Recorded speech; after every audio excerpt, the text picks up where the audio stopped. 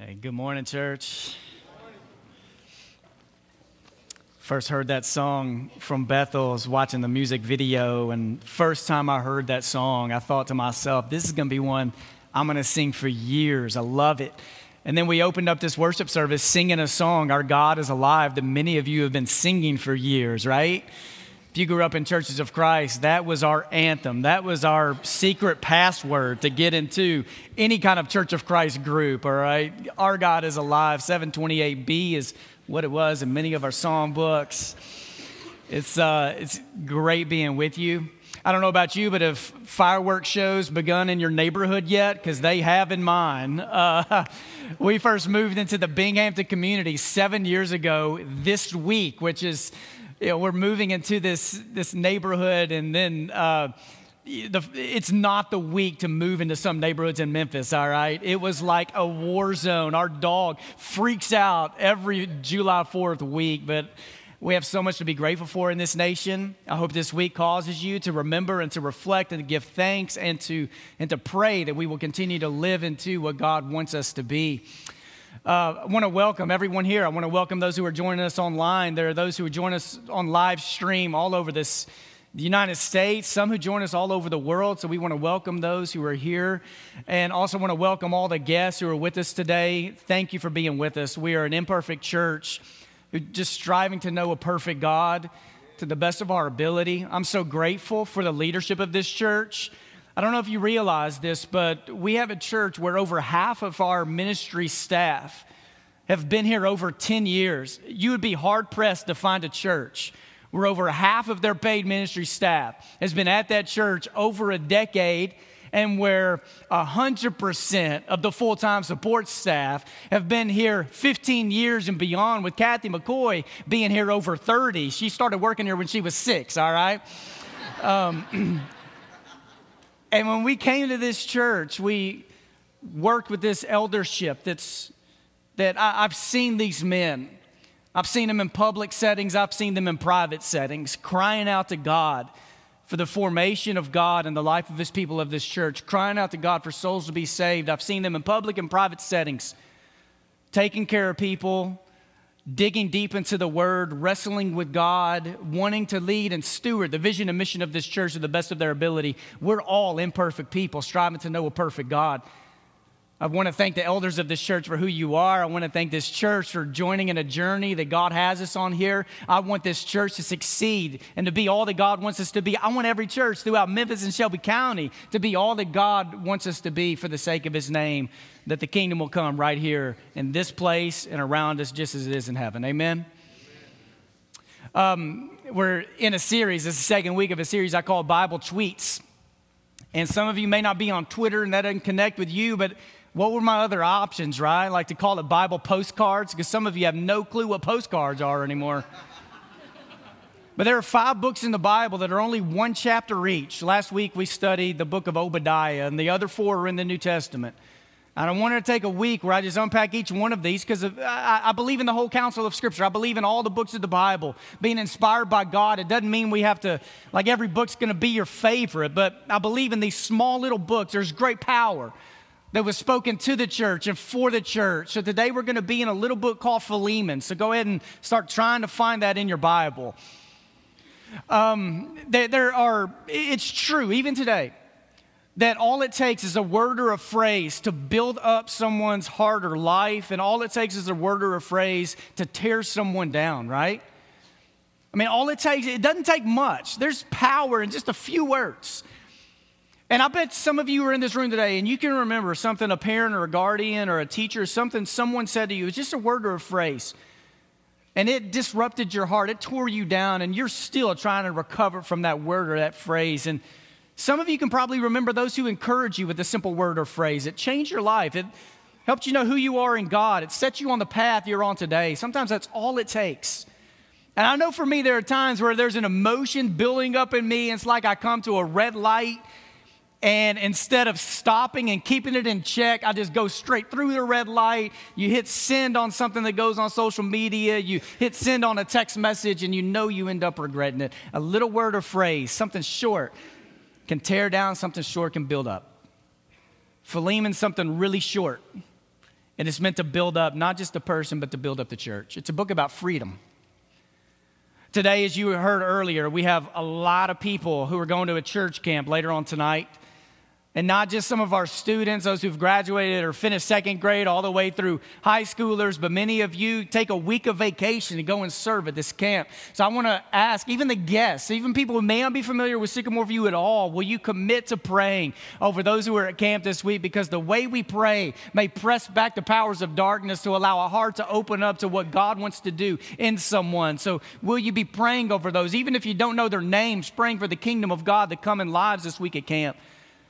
I grew up going to church camp, and God taught me a lot about His grace and His mercy and His truth at camp. There was one year, my freshman year of church camp, I remember our teacher was leading us through that the metaphor, the illustration of a caterpillar becoming a butterfly. It's like God's gift to every preacher and teacher, right? It's like, hey, you know, this whole lion and lamb metaphor, you're going to have to work on that one a little bit. But the caterpillar, the butterfly, he's just like teeing it up, you know? So our teacher was leading all these freshmen through this whole thing about how the old life is gone when you surrender your life and confess your life and you're baptized into Jesus and you become a brand new person.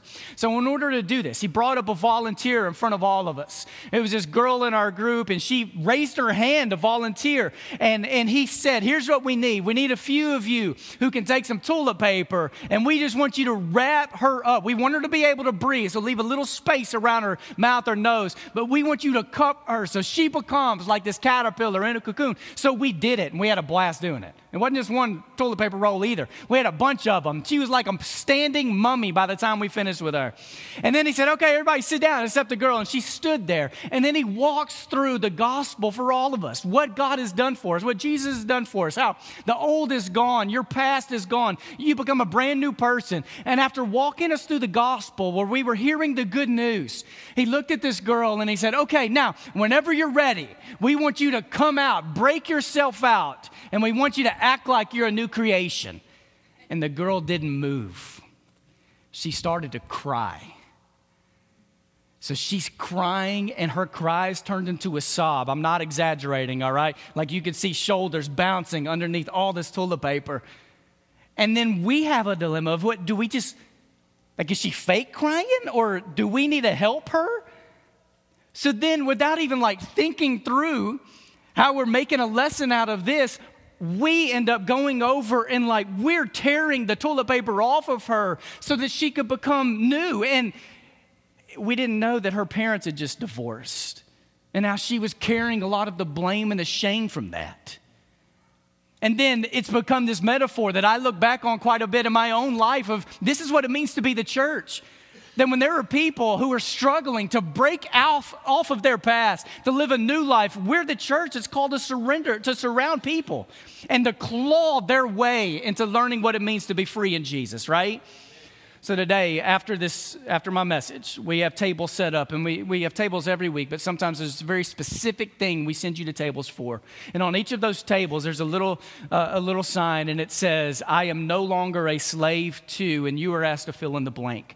And here in just a little while, as we sing a few songs, we're going to encourage you to go to one of those tables and write out a form of freedom. It may be how God is setting you free, and maybe how God is asking you to help set someone else free.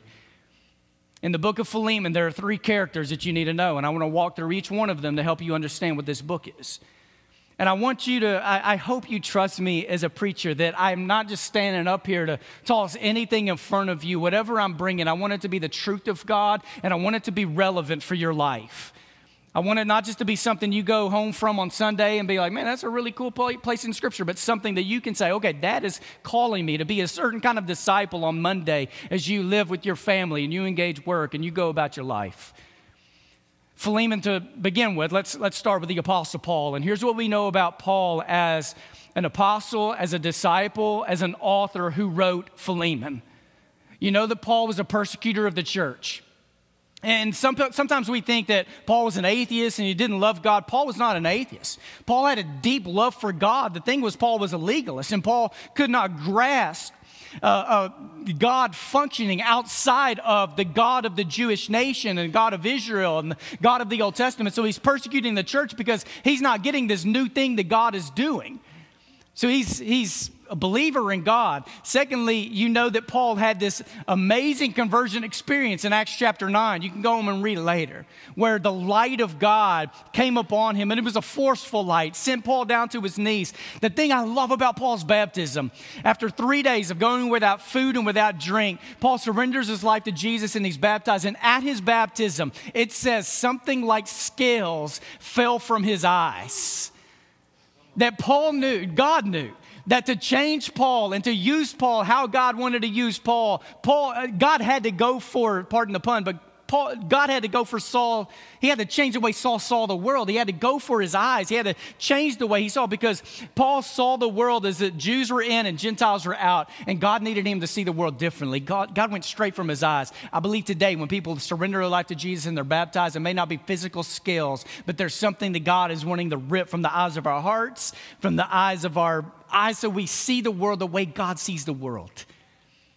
You know, in Paul, he was sent to the Gentiles. So even though he was a Jew and he got along with Jews and those were his people, the mission God had Paul on was to go and to proclaim the good news of Jesus to the Gentiles. When Paul wrote the book of Philemon in chapter 1, verse 1, here's how Paul decided to describe himself. Paul, a prisoner of Christ Jesus. There are a lot of words he could have thrown in there. He could have said Paul, an apostle, Paul, one who had this God-ordained, anointed experience in Acts chapter 9. There are a lot of things he could have said, but he chose to go the route of talking about being a prisoner. Now, Paul most likely wrote this letter from a place of prison, which is where Paul wrote a lot of his stuff. But here, it's not just being any kind of prisoner. It's I'm a prisoner of Jesus. That Paul is saying, I'm taking the lowest place and fully surrendering to the one who is at the highest place. So that can be used by this one. And the last thing I want you to know as Paul writes his book to Philemon is this. He had every right to speak to Philemon with the authority of an apostle. But instead, Paul wrote this letter and he appeals on the basis of friendship.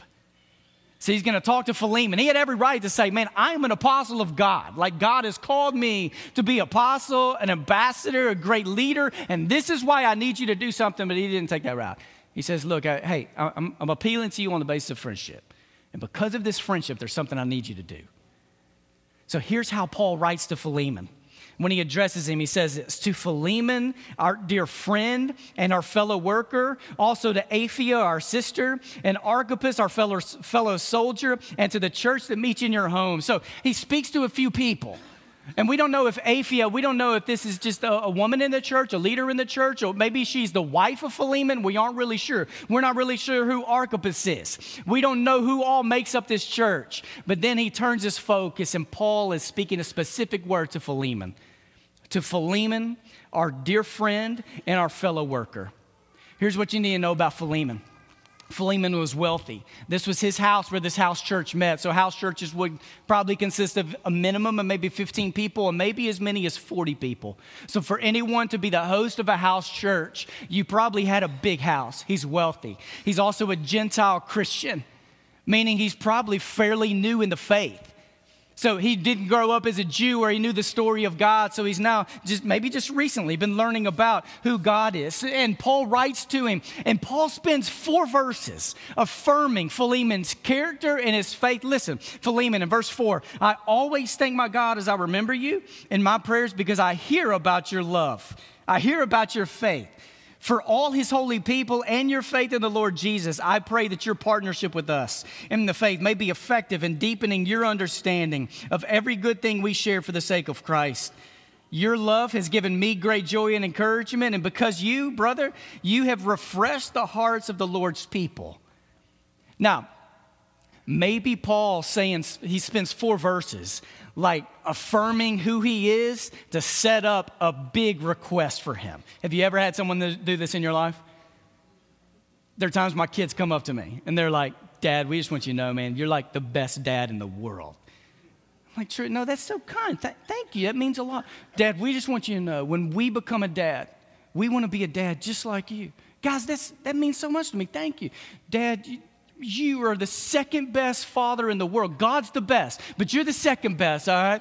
And then it's like, what do you want, guys? Like, what do you want? You know, and they're like, can we get a cell phone? You know, and I'm like, You can get a cell phone when you're the age Mom and I were when we got our first cell phone, which was the age 22, all right? And maybe you had someone do this in your life where they start affirming you, and at some point it's like, man, like, are you asking for something? And maybe this is what Paul's doing, maybe it's not.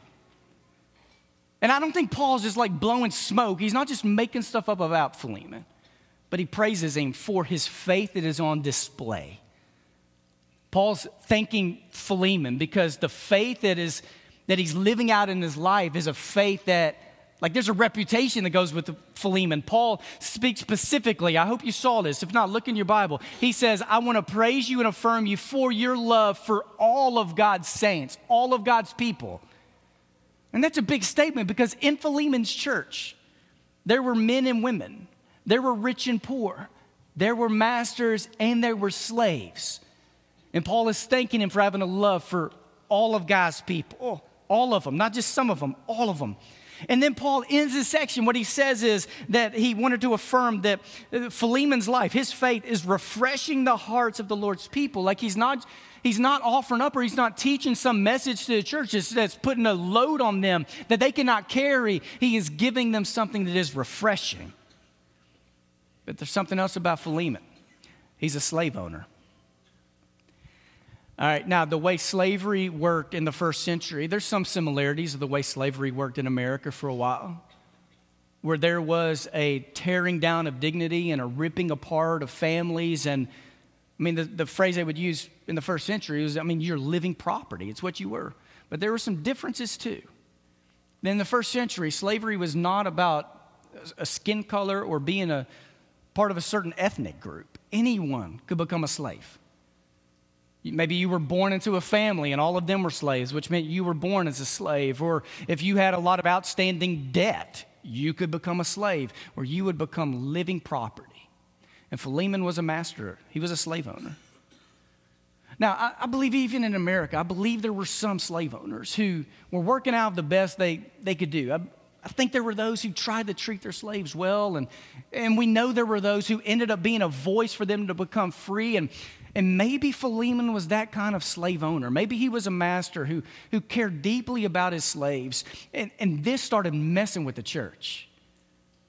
Because a lot of times, like dads, the man of the household would make decisions for the entire family. So if he was going to become a Christian, all the family came with him. So when they started baptizing women and the children in the household, and which we don't know how old they were, but we assumed that believer baptism was happening. But then slaves started getting baptized. And the church had to wrestle 2,000 years ago with what does this mean for the church? And Paul, even though he never went after the system of slavery as we know it, Paul was messing with the church and how they thought about masters and slaves and how people are treated in the image of God. Because Paul wanted people to know that you cannot treat someone like a brother or sister on Sundays in worship service and then treat them like a slave Monday through Saturday. Right? We can't treat people like brothers and sisters on Sundays when we come in this room and then treat each other like enemies or anything less than brothers and sisters Monday through Saturday.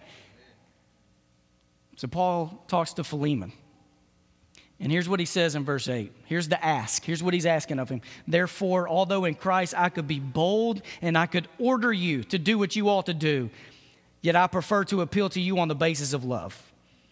It is as none other than Paul, an old man and now also a prisoner, he says it again, of Christ Jesus, that I appeal to you for my son Onesimus, who became my son while I was in chains.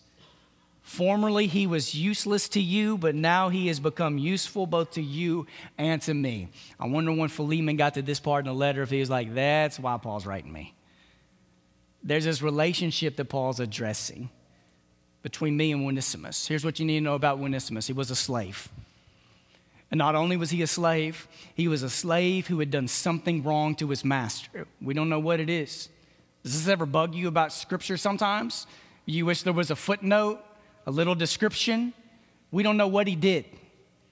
We assume it probably wasn't murder or something like that because he probably would have been killed, but some people think he stole something.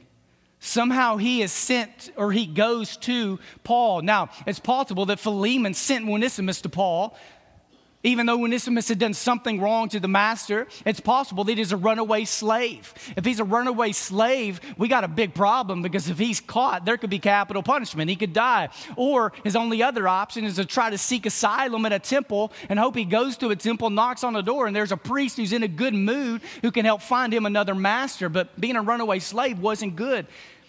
He comes into the presence of Paul, and Paul, after being with him, Paul wins him to Jesus.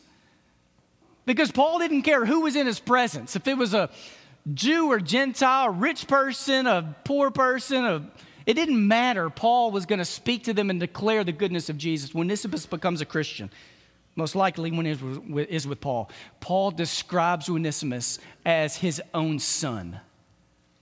Of all the ways he could describe him in this letter, it's not as a slave. It's not as a slave to Philemon. It's, hey, this is my son. How we identify people, it matters, right?